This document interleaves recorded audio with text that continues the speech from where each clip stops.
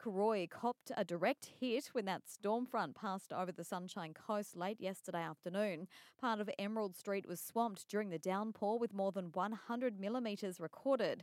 Queensland Ambulance Service was also called on to assist with the relocation of 17 patients from a private hospital at Karoi to other nearby facilities after their building's roof suffered storm damage and was deemed structurally unsafe.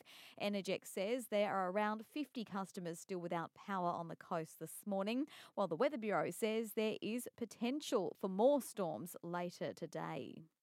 A gathering at Sunshine Coast Stadium today to farewell a Badina teenager who tragically died 2 weeks ago outside his home.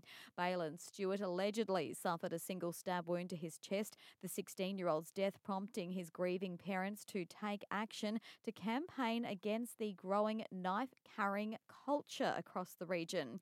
The Bin the Blade for Baylen is an online awareness program. Father Michael Stewart telling Mix FM's Mark and Caroline he's determined to make a difference. Whether it turns into me visiting schools with the police and their knowledge and running some sort of awareness program for kids just to, change the culture, we are determined to change. We're determined to change these kids' mindset, that's for sure.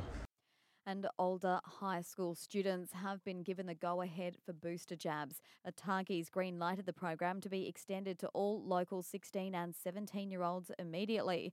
The vaccine program is likely to undergo another change in the next 2 weeks as well to require Aussies to have 3 doses to be classed as fully vaccinated. Health Minister Greg Hunt has told Nine it's a great step forward. Incredibly important development. So it's 370,000 people who will be eligible to immediately get that booster from today.